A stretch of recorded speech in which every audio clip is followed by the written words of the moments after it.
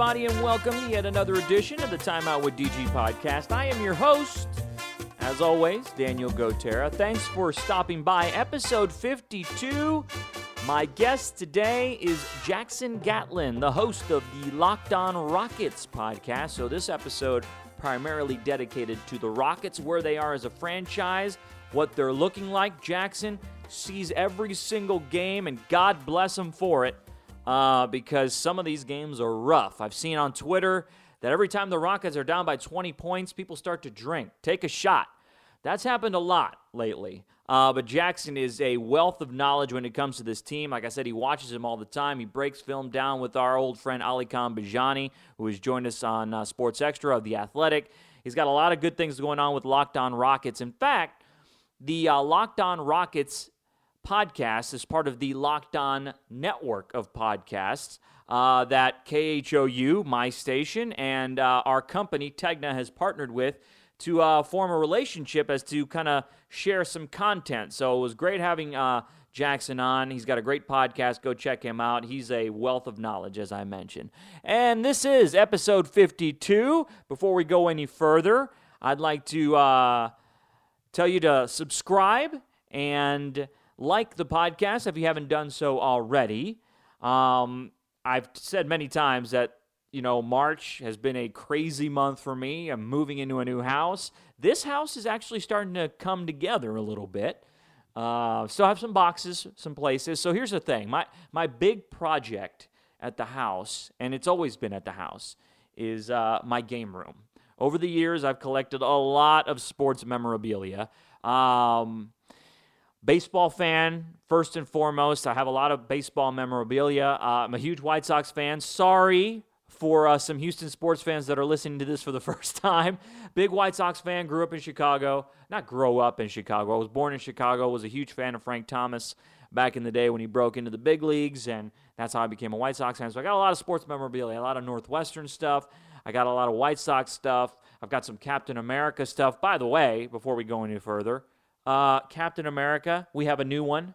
How great was that show, The Falcon and the Winter Soldier? I mean, so good. I need to have Christian Covington back on. He is my resident Marvel expert, the guy who breaks things down with me. Former Texan. I had him on before to talk about Marvel. And now we're 2 shows into the Disney Plus Marvel era, Phase 4 as they call it. Or Phase, I don't even know what it's called now at this point. But we've got WandaVision in the books. We've got Falcon and the Winter Soldier in the books. Both of those were excellent. The only critique I have of Falcon and the Winter Soldier was the Flag Smashers. They were kind of a mess.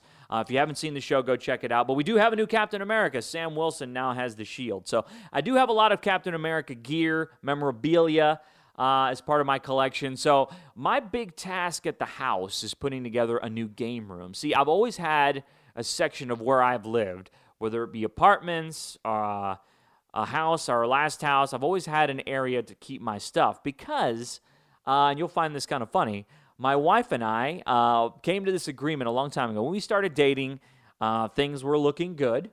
And I told her, I said, look, I've got a lot of crap, a lot of sports crap. Now, she's not the biggest sports fan in the world, but God bless her because she understands what I have. And I told her I have a lot of crap. Most of it is crap. No, not most of it is crap. A lot of it is really, really cool. But I've been going through some of this stuff, and I'm like, oh, my God, why do I have some of these things? Like old programs and of random games in May and June of 2004. Like, why did I keep this stuff? So I have a lot of stuff. And I told her a long time ago, I said, look, wherever we move, whether it be apartments, house, anywhere, I need to have one room dedicated to this stuff. She's like, oh, man, you get a whole room? I was like, look, that's kind of the deal. We need to figure this out. If it's a deal breaker, no, it wouldn't have been a deal breaker because have you seen my wife? Exactly. She's an amazing woman. So it wouldn't have been a deal breaker on my end. But I did tell her I need to have a house. I need to have a room in the house. So we drew up this little piece of paper. I have it somewhere. And I wrote down, Daniel gets one room wherever we live together as a couple or something like that. And she signed it. And I said, this is a legal binding document. If this is not lived up to, we're going to have some issues. So I do have my room. That's where most of the boxes in our new house are concentrated right now. I've been going through some of that stuff. And I'm trying to figure out where to put it. Like I've got neon lights, bar signs, I'm thinking about building a bar in the room, actually. I think that would be kind of a cool addition to it. And then building around that, a couple of bookcases. I have a couch, put a TV in there. So that's my big project at the house. And I stress out about it. I shouldn't stress out about it because it's just stuff at the end of the day. But trying to get it right the first time so you don't have to change it later on is huge. It's very, very important. So that's what I've got going on here. But I am trying to do some more podcast episodes, and we start off with this one, episode 52. Let's kind of get back on track, shall we? Jackson Gatlin of Locked On Rockets. We talk about the Rockets and where they've been, where they're going, what has happened to this organization over the last 10 months. And look, it's not been easy. It's not been an easy watch, right? I mean, we had James Harden do what he did. Jackson brings up the fact that Tillman Fertitta and some of the issues that Rockets fans have with him, Daryl Morey making trades that he probably shouldn't have made. So, while James Harden gets a lot of the blame, especially in my book, after he quit on the team earlier this season, you don't quit on your team like that, like he did, especially a guy who wants to be a leader. He gets a lot of heat from me and a lot of other Rockets fans for that matter. But there are other issues that went to into the demise of this franchise in the short term, right? They're building their way back up. They are hitting rock bottom. Hopefully they get a top pick. Jackson and I talk about all of this. Again, the host of Locked On Rockets, Jackson Gatlin. He's a great guy. We first talk about his start with the podcast and how he got into this. So take a listen. He was a lot of fun to talk to. Jackson Gatlin, Locked On Rockets. Nice to see you.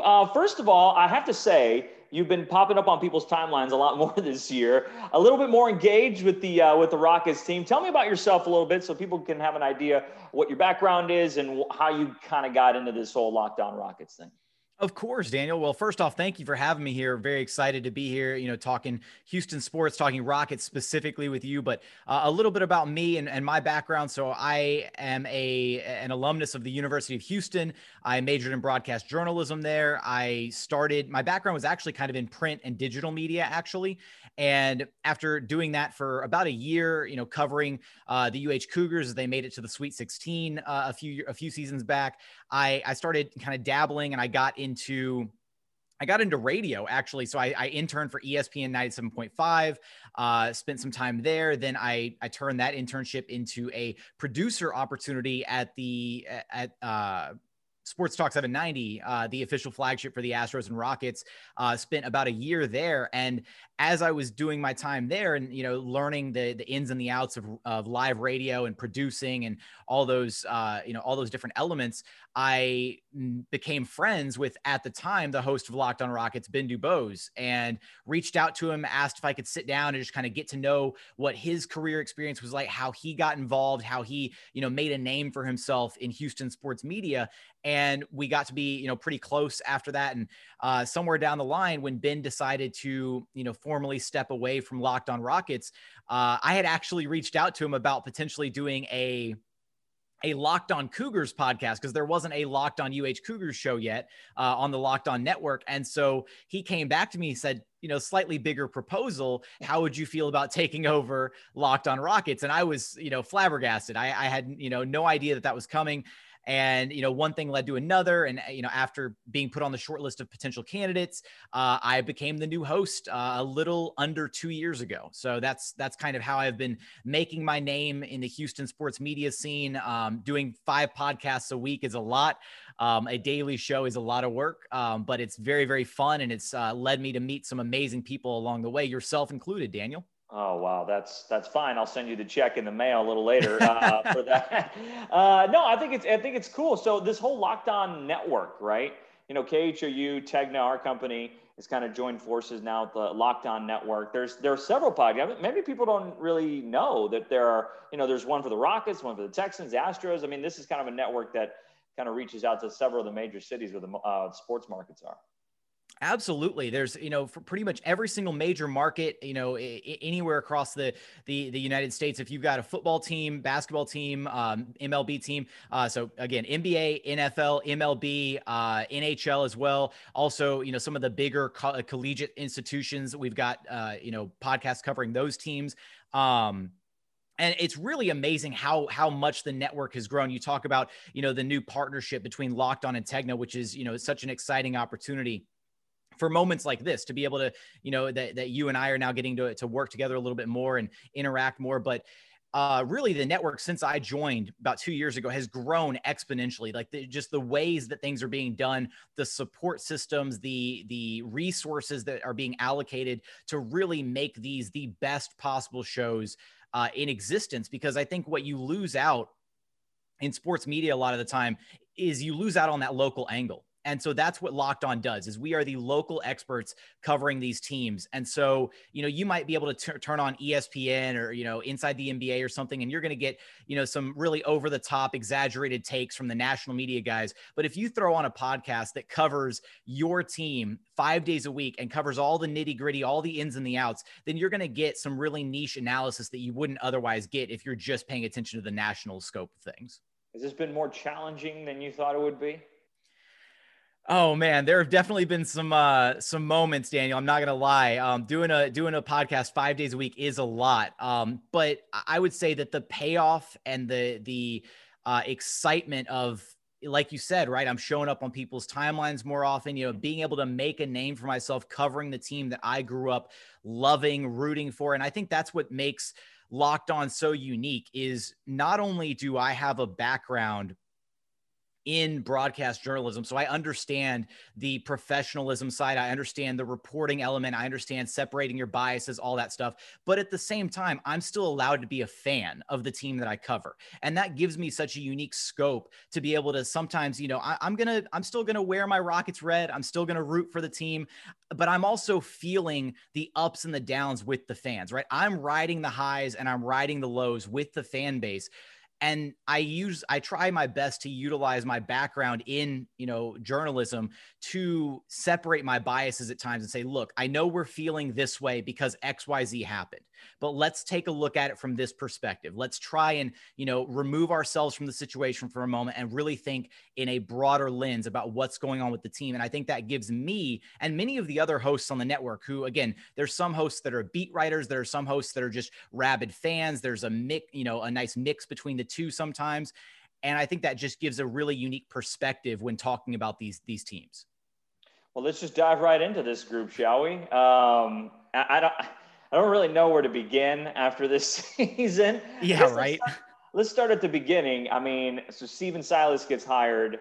I guess you can even start before that, right? Mike D'Antoni leaves, Daryl Morey leaves. How do you sum up the last 10 plus months for the Houston Rockets organization?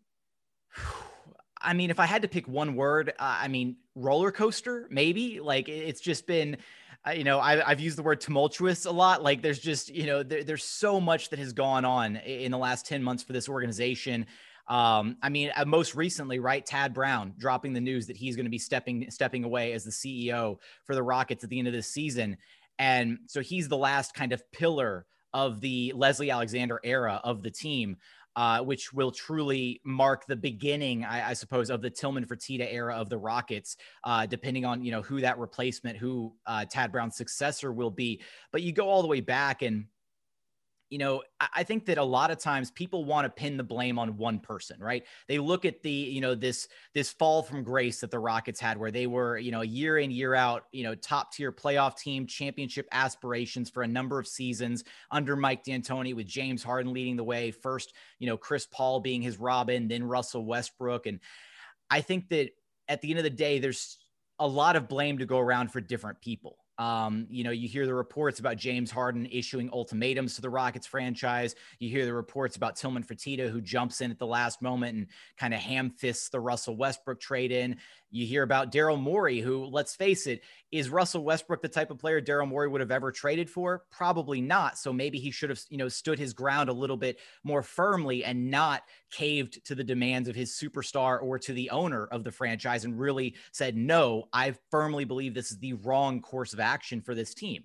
So it doesn't sit well with me when any one person tries to say, oh, it's just this person's fault or it's just this person's fault. There's plenty of blame to go around for how the Rockets fell from what they were to where they are now. But I will say that I'm very excited about this young core, this young nucleus this team has together. I'm excited about Stephen Silas, and we've seen moments where he's done some things coaching wise, made some decisions and done some things where there's promise there. The people who are, completely out on Steven Silas, the guy hasn't even gotten a fair shake at the job yet. Are there people that are out on Steven Silas? I mean, come on, please. They're absolutely, Daniel, that there is absolutely not even possible. are. Please. There absolutely are. And those are the people I firmly disagree with him, because he hasn't gotten a fair shake at the job. He's shown what he can do as essentially the offensive coordinator, the architect for the Dallas Mavericks offense the past 2 seasons before becoming the Rockets head coach. He showed what he was capable of when given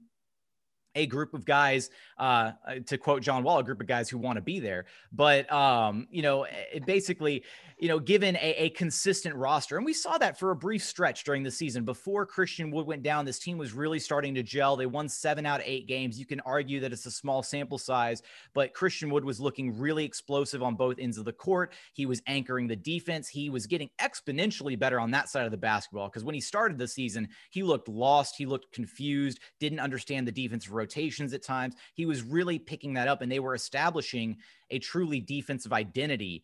And then he gets injured, and it all just kind of, the wheels came off the train at that point. So I'm excited about what this team's potentially able to do moving forward. And I think Steven Silas is the right guy for the job. And I think that Rafael Stone did a masterclass job in general managing when he was tasked with potentially building a team that could compete in the here and now, as well as angling things for the worst case scenario if James Harden were to depart from the organization, were to be traded. And he did a great job of finding the right pieces to plug in and be ready in the, event that took place, which ultimately it did. Yeah, I understand your points about there's blame that does need to go around. We'll get into Tillman Fertitta in a second, because I feel like not only basketball-wise has it been tough for him on that front, but I mean, on the business side of things, COVID has really, really hurt him and his business, right? So we'll get to Tillman in a second. But man, I just, James Harden does not sit well with me, man. I know you've probably heard my commentary on Sports Extra. I don't like the way that went down. I don't like the way he went about things. And I feel like superstars like that need to be held a little bit more accountable for the fact that, man, he just threw his whole team under the bus. That press conference where DeMarcus Cousins even called him out, that was the last straw, right? That was it. He was done here. But even everything leading up to it, just the lack of interest. And I mean, you're a leader, right? And that was the biggest knock for me on him, is that he never was the leader that this team needed to get over the top.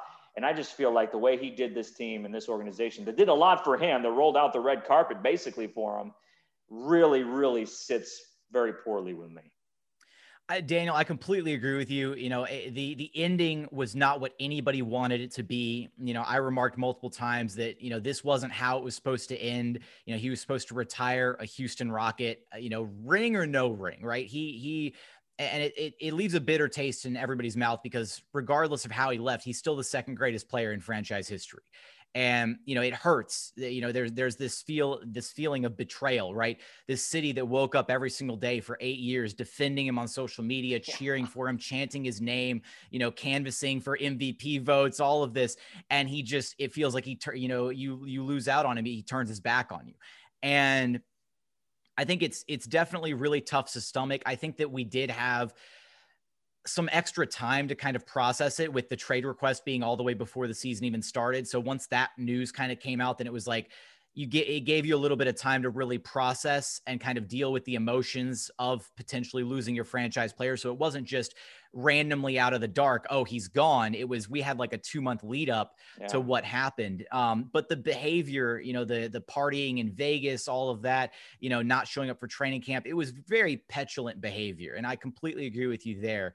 But my main takeaway from Harden is, I've echoed this before, he truly thought, after how things ended, that second stint with Chris Paul, losing in 6 to the Warriors, they needed a change. They needed something. And when Russell Westbrook became available, he truly believed that was going to be the push that they needed to, that was his Hail Mary play, essentially, to try and have one more shot.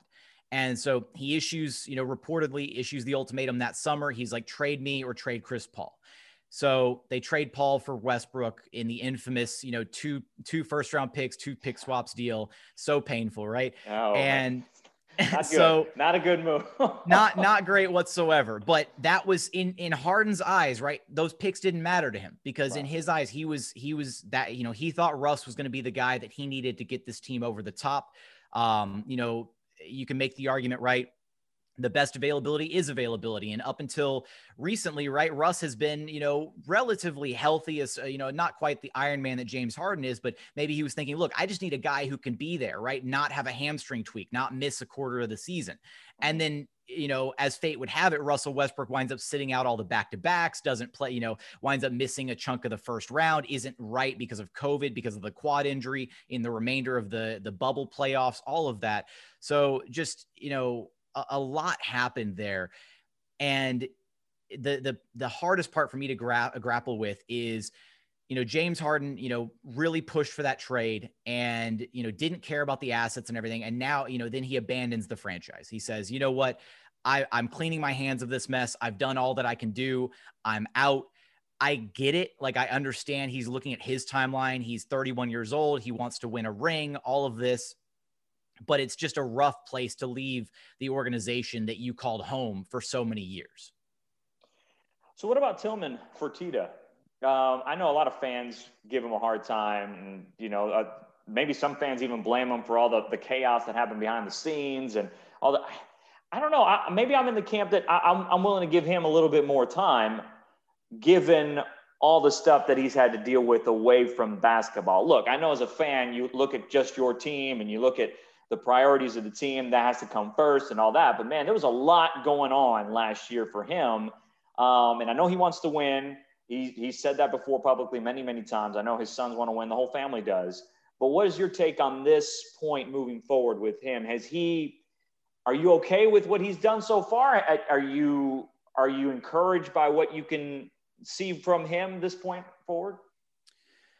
I wouldn't say encouraged, but I also wouldn't go to the extremes that many other, fans and individuals do as far as criticizing what he's done to this point. I do agree with you. There's a lot that's going on, off the court, with Tillman Fertitta and just how this pandemic has impacted, his empire, his industry specifically was hit very, very hard. Hotel and hospitality, restaurants, all of that. He was in a position though, when he first bought the team that he, was leveraged to hell when he first purchased the team. So, then to then be thrown into a pandemic a couple of years later where, his entire empire is taking a gigantic hit, financially, it's tough. I think where a lot of my issues come from are, it's not often that you have a team that, reels off 65 wins, right? And the team actively chose to cut corners after that historic franchise season. And they didn't bring back Trevor Ariza. They didn't throw money at Luka Mbah a Moute. And you can argue that those guys wouldn't have been difference makers, that, maybe Ariza was declining. Mbah a Moute wound up being injured the next season for the Clippers. There's a lot of different, hindsight's 2020. But in that moment, you have a 65-win team, a team that was a hamstring away from a finals appearance, knocking out one of the greatest teams ever assembled. And it was apparent that they weren't willing to spend to maintain that core. They tried to offer cheap replacements like James Ennis, Carmelo Anthony on a veteran deal, which, we know how that played out. He lasted 10 games and was kind of the scapegoat for the troubles that early part of that 2018-2019 season. Michael Carter Williams, of all guys, really these fringe guys that they were trying to fill the crevices with and hoping that they could kind of skate by with that. Utilizing, draft capital and assets to offload contracts like Ryan Anderson, so that they could, duck the luxury tax. And, time and time again, we would hear from Daryl Morey, I'm not under any, specific instructions to dodge the luxury tax. If we have a team that we think is worth it, we'll spend the money on it. And yet they never did. And they haven't yet.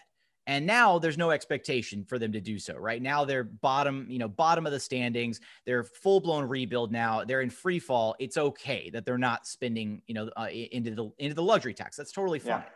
But when you had a playoff caliber team, when you had an MVP smack in the middle of his prime in James Harden, an all-time great player, the inability or the unwillingness to spend to put the proper supporting cast around him to then really be able to compete for a title goes against, it's counter to everything that we would hear from the Fertitta family about wanting to win, wanting to do whatever it takes, all of that. And maybe this was a lesson that they needed. Maybe this was a lesson where, look, we tried to cut some corners. We thought we could still be an elite team without paying the tax. But I forget, there was a study or something, right?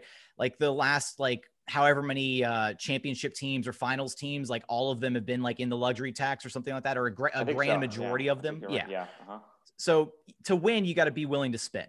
And maybe this is that learning opportunity where they realize, hey, the next time we have an all-time great, cross your fingers if Cade Cunningham becomes a Houston Rocket, right? Maybe they won't cut the corners the next time they're in a position to really be an elite team in the NBA. Okay, so you mentioned it. They're in a free fall. It's been tough to watch. First of all, how do you do it day in and day out?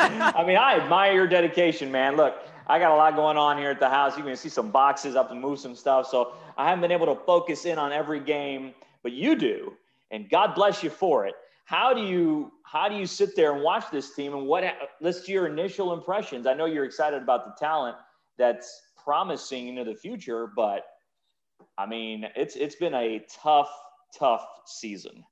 No lies detected, Daniel. So I think one thing that changed is, so this is my second year doing Locked On Rockets full-time hosting, going through the season. And, previously when the team was a playoff team, right? And they had championship aspirations, I'm picking apart these games and trying to analyze these little weaknesses and they need to clean this up, right? That, this is going to be an issue moving forward because of these opponents that they're going to play in the playoffs, right? Now it's much more self-contained on a game-by-game basis, where I'm trying to pick apart and figure out the things that these young players can work on, right? Trying to analyze their development and really focus in on, okay, this game, Jae'Sean Tate had to play, essentially point forward because they had no guards available. And he did a great job doing that, right? He was facilitating really well. He looked good on this side, breaking down what happens first half, second half. Where does the, where does the breakdown happen when the team disappears for a quarter at a time? Things like that. So instead of it being this, big picture kind of thing, it's trying to analyze the game within the game, essentially. And that, at least as far as the feedback that I've received from the diehard, loyal listeners of Locked On Rockets, that has been a nice change of pace for them and kind of keeps them coming back. Surprisingly, I thought when the Rockets started going into free fall and they were losing, at an exponential clip, a franchise worst 20 straight losses, I was expecting, to tune in and see that we're getting half or a third the number of listeners that we normally do on the show. Never happened, right? People were still invested and still coming back to listen because, this is a young, exciting group of guys. And even though they haven't been able to string together the wins this season, I think there's a lot of promise there. And this team is not a reflection of the record. The talent level on this team is so much more than what the record truly reflects. They've dealt with injuries. They've dealt with, guys in and out of the lineup. They've dealt with trades. They didn't get a formal training camp, all of these different factors. And not only that, by an extension, Daniel, I kind of feel what the players are going through, obviously in a much lesser sense, but some of these weeks with 5 games and 7 nights, I'm getting home and I'm like, oh, there's another game tonight.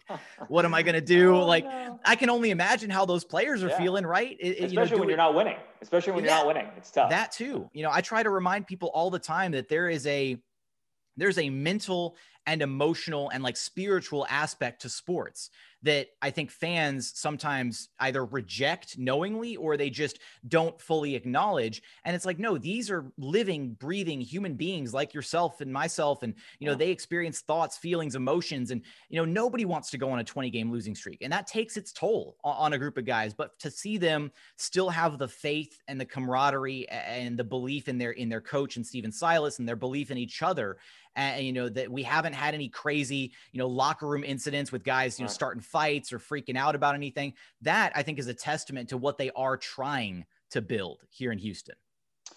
Stephen Silas, we talked about before. I just want to give him a hug. I mean, I just give you a big hug. Stephen, just go on a really nice vacation. Go somewhere and play golf. I don't care what you do. Just get away from basketball for a couple of months. He just needs to go to his happy place. Just his happy place. Just go somewhere. I know he can't do that because he's been around basketball his whole life. I get that. But from what you see, and I agree with you, I think he's a good coach. He's got a good basketball mind. I think he's going to be great down the road, especially when these guys start developing. What have you seen from Coach Silas that you like so far? So a lot of his play calling is really interesting. He's got so many amazing different wrinkles. One of the things that we recently started doing in early to mid-March, I partnered with Ali Kambijani of The Athletic, and he is now on Locked On Rockets on a weekly basis. We host the show live through Locker Room, and we do what's called Locked On Rockets. He's amazing. Ali Khan's one of the best. Yeah. And we host Locked On Rockets live, and we do essentially what we call Locked On Rockets Film Room, because that's where his expertise is as a film analysis guy, breaking plays down, the X's and O's of basketball. And we've really gotten into some of the nitty gritty about what Stephen Silas is able to do when he has the right pieces at his disposal. He's amazing when it comes to out of timeout executions. That some of the plays that he draws up are so fluid, so amazing, so many different branches and actions on them. And some of the plays that he calls even live during the game, right? There's just a lot that he does. And you can tell he's a really intelligent basketball mind from talking to him, from hearing him in the post-game pressers. When he gets asked a really good basketball question, he is not shy about answering it. And he'll go into great detail about why XYZ happened, or why this read was wrong, why they broke down on defense, why the offense started to stagnate, different things like that. And I think it's really a blessing that the Rockets go from Mike D'Antoni, who was a phenomenal press conference coach, to Stephen Silas, who is another phenomenal press conference coach. He doesn't hold anything back. And, I think we're seeing just how badly he wants to be successful, because some of those losses, right, you could tell. I mean, Stephen Silas was down bad, and it's because he cares so much. And I find it so hard to believe that a guy that cares that much about succeeding at his role will not find some semblance of success down the line once, we are, looking towards brighter days where things are a little bit better for this organization. Yeah, that one press conference, I think it was after loss 20, wasn't it? I mean, did it hit number 20 or was it 19, where he was just so dejected? I'd never seen a coach look like that before. I've been through a lot of press conferences, but man, that's when I decided I needed to give him a hug for sure. Okay, looking at the roster, right? You got Jae'Sean Tate. Let's start with him, because it seems like he can bring it, and he's got a lot of upside. That kid's got a lot of talent. What do you see out of him? So I think the comp that we've been seeing a lot, as the season has progressed, and I think it's pretty accurate, is a kind of a young Draymond Green, although I would argue a Draymond Green with a much higher ceiling offensively. Yeah. I've explained this before, but for those that don't know, anybody who's watched Jae'Sean Tate play, you see he's got this array of post moves. He is so fluid in and around the basket. And apparently that's because his dad played college basketball. His dad's about 6'9". So they thought that Jae'Sean was going to be a bit bigger than he wound up being. Yeah. And so he learned how to play in the post growing up. So he learned all the post moves, all the spins, all the pivots, how to, maintain your composure inside when you're in the land of the Giants. And now we're seeing that actively work to his favor, as he's a wing player. But when he gets down low, and he comes to a jump stop or, a quick, hits the brakes really quickly, he knows to maintain his composure, to spin, to pivot, to get those easy looks right at the rim. And that's just one element of his game. He's a defensive force to be reckoned with. I would be hard pressed to imagine him not winning a DPOY at some point in his career, at the very least being named to an all defensive team. Because you're seeing it already. He makes the right reads defensively. He's always active, always hustling. And it's not just about, his innate ability to, I guess he does have the ability to stop people dead in their tracks, but he also he works so tirelessly on defense. I remember highlighting a play the other night when they were playing against the Orlando Magic. And he started from the start of the possession. He was guarding out on the perimeter, and he got switched onto Wendell Carter Jr.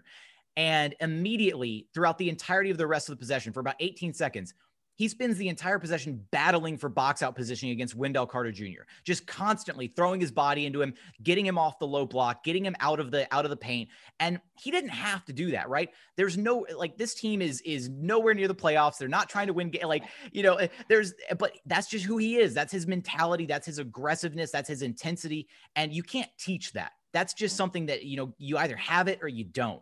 And to see him out there on a nightly basis, he's been one of the few bright spots this season. And so being able to watch him on a nightly basis and see how he progresses, he needs to work on his shooting. That's the biggest glaring hole in his game. But if he's able to get his 3-point shot up to I would say arguably like a 33, 34%, rate consistently, he is going to be a handful to deal with. And he's going to get a very fat payday at the end of this contract. So other guys too, we got Kevin Porter Jr., who flashes as well, and that's what basically this whole group is, right? They have their moments, they have flashes. So as you look down the roster, we've even seen Armani Brooks. You're a U of H guy. I'm glad to see Armani back in the NBA doing some good things. He could still shoot it. Did that in college. He could still shoot it here. So how long do you think it's going to take for this progression? I mean, they're at rock bottom now. Let's face it, they're at rock bottom, but for these guys to get better, what do you think their progression is over the next couple of years? So I hate it because this feels like a cop-out answer, but depending on what happens in the draft this offseason, that is kind of the first marker of what the true timeline is going to look like. If they luck out, fingers crossed, knock on wood, if they walk away with Cade Cunningham, that absolutely accelerates their rebuild by probably 1 to 2 years. He is going to be a franchise altering talent. He'll be the next guy. There's questions about, is Christian Wood really capable of being a franchise caliber, guy? Does Kevin Porter Jr. have it in him? Is that really where his ceiling will fall eventually? Cade Cunningham is absolutely that guy. So then if you slot in Cade alongside KPJ, Christian Wood, Jae'Sean Tate, KJ Martin, Armani Brooks, that is a really exciting young core. And then suddenly you're talking about potentially being back in the playoff hunt, as early as 2 years from now, maybe not quite next season in his rookie campaign. Cause let's face it, most rookies do hit what we call, the rookie wall. They'll kind of get to a point and you see like a distinct drop off, or there's one glaring element of their game that they really need to work on. And then they come back that sophomore season and they really, most of them, the elite ones, take that next step that second year. So, but moving past that kind of that cop out answer, I don't think it's a cop. I don't think it's a cop out. I think you're absolutely right. I mean, they have to land a top 3 pick, but they have to do it. I mean, if you're going to be this bad for a whole season, you have to be in the top 3 of the draft. There's no doubt. So I'll give you credit. I don't think it's a cop out. And I appreciate that, Daniel, but I'll tell you what, let me spin it to you this way, because this was something that I've grappled with and Rockets fans are currently grappling with it is dealing with, okay, well, what happens if they do lose out on the top 4 pick? There's a lot has been made about this pick swap with the Oklahoma City Thunder, but unfortunately, the pick swap doesn't make you lose out on the top 4 pick. That's just percentage chance, right? Ignoring the pick swap, you could still very easily fall out of the top 4. Now, unfortunately, because of the pick swap, if you do fall to number 5, it's gone. It goes to OKC. So it really hurts to, fall from what would be the number 5 overall pick. If you're the worst team in the NBA, that's the worst pick that you can absolutely receive is number 5 overall. It would suck to fall from 5 all the way down to the 16, 17 range, wherever the Miami Heat pick is ultimately, as part of that, ridiculous pick swap with the Oklahoma City Thunder. But I will say that if you were to rewind, right, go back to beginning of the season and you sit down with, a Rockets fan at the start of the season and you say, look, that James Harden's trying to force his way out. Everything's going on. It sucks. It is what it is. But at the end of the season, you will have a 52% chance at walking away with a top 4 pick in this NBA draft, even after dealing with your franchise guy, bouncing on you, I can't say unexpectedly, but, you'll walk away with a plethora of draft picks from that trade, and you'll walk away with a coin flip chance of getting a top 4 prospect from this year's NBA draft. Would you accept those odds given everything? Like James Harden's gone. It's a foregone conclusion. He's out the window. Would you say, no, I don't want those chances. I don't want a chance at a coin flip of a top prospect, or that sounds good to me. Let's do it. Well, hey, look, I'm always in the camp of if you're going to be bad, then be bad with style. Like, be real bad. Like, if you're not going to win, you might as well just tank and just get the best possible pick possible. I'm not saying that the Rockets are tanking. Obviously, with the effort that you see on the floor, those guys are trying to win, and Steven Silas wants to win.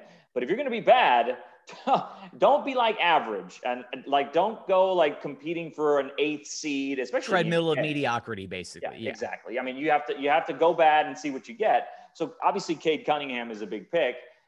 Is a big guy, a big name in this draft. But there's somebody else that, I don't want Rockets fans to be disappointed if they don't get the number 1 pick with Cade. Is there somebody else that can really fit this group that you've seen that's a prospect? So I've been on like a seesaw between Jalen Suggs and Evan Mobley, and who I would, if the Rockets say fell to number 2 or 3, basically kind of trying to pin my hopes on one of those guys as well. We've done breakdown episodes on Cade Cunningham and on Jalen Suggs already over at Locked On Rockets. So if you want to check those out, you can. And we'll continue to break down the top prospects as well as prospects all throughout the first round, because the Rockets will hopefully walk away with the Portland Trailblazers pick somewhere in the mid to late first round, as well as the Milwaukee Bucks pick, which will be somewhere in the mid to early 20s, potentially, depending on how Milwaukee finishes out the remainder of the season. But, Cade is, he's the transformational talent. And I think you kind of have to tier this draft in, we'll say 3 to 4 tiers. So Cade is his own tier. He's the consensus number 1 pick. He's going to go number 1. If he doesn't go number 1, it'll be a travesty, just like Marvin Bagley being picked over Luka Doncic. It'll be that bad. So Cade number 1. And then you've got Mobley and Suggs 2 and 3. Depending on fit. You've got some people who are saying Mobley over Suggs. You've got some people saying Suggs over Mobley.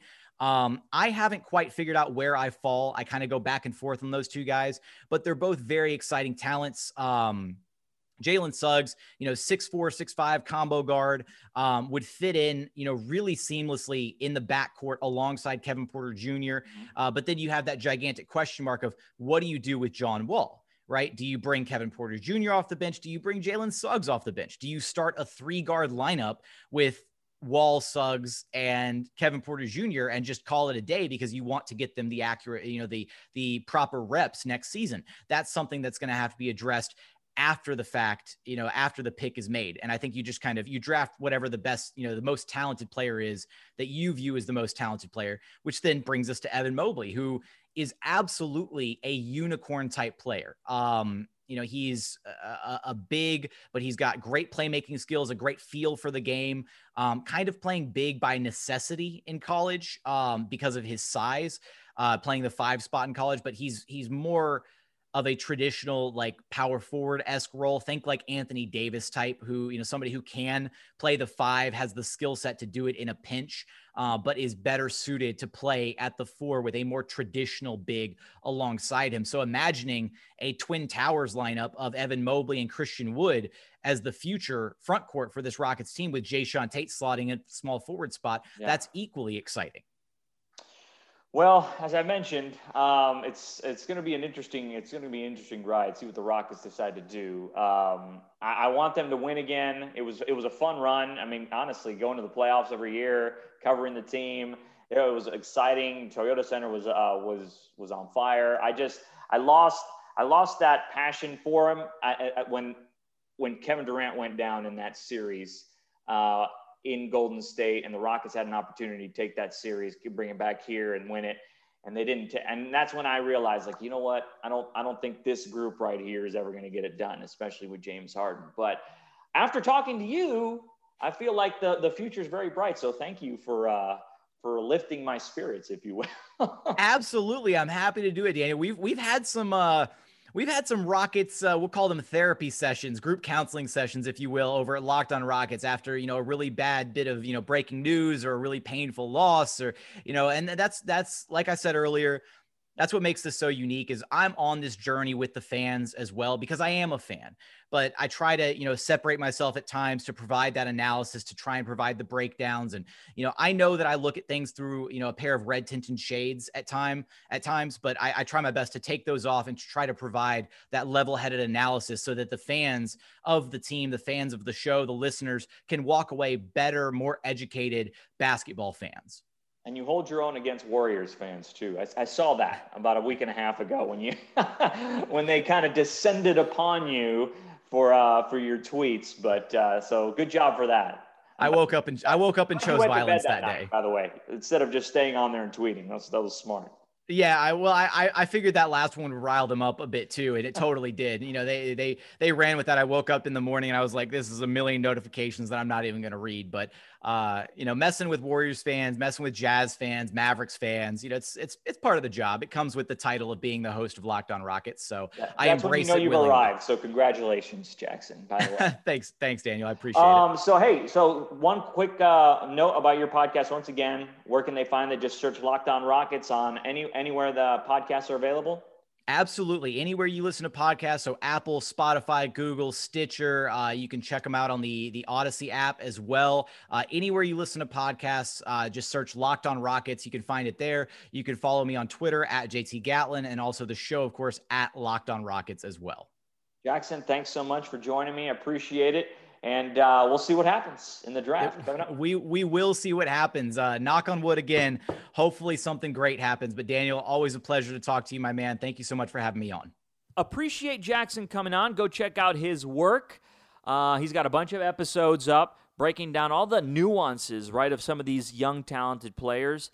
And he's right. You know, in the national media, they're not going to be talking about the Rockets anymore, frankly. And when they talked about the Rockets before, they were basically making fun of James Harden and the way he played. They weren't buying into the way he played. And now he's with Brooklyn, they love him, right? That's the way things go for Houston sports in the national media. Nobody really pays attention to him unless they're going to rip him.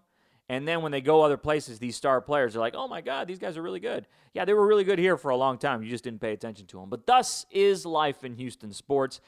Thanks to Jackson for joining me on this episode 52. This one's a little long, but I thought it was some really good stuff there between Jackson and I, and he has a lot of good insight. Hopefully we can have him back on Sports Extra, and then when the draft comes along, I'll invite him back to break down some of the selections the Rockets have made. They have a lot of picks, which is good, and as I said in our conversation, if you're going to be bad, then be really bad.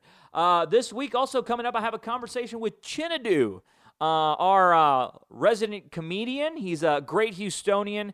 Chinadu is going to be joining me for a podcast episode this week. He had a lot of funny things to say, but I also wanted to talk about his start in comedy because I love backstories. I love how people get to where they currently are, and Chinadu's got a great backstory on how he got into comedy, so that's going to be a fun conversation. I think you guys are going to enjoy that, but for now, episode 52 is in the books. We'll talk to you next time. See you later.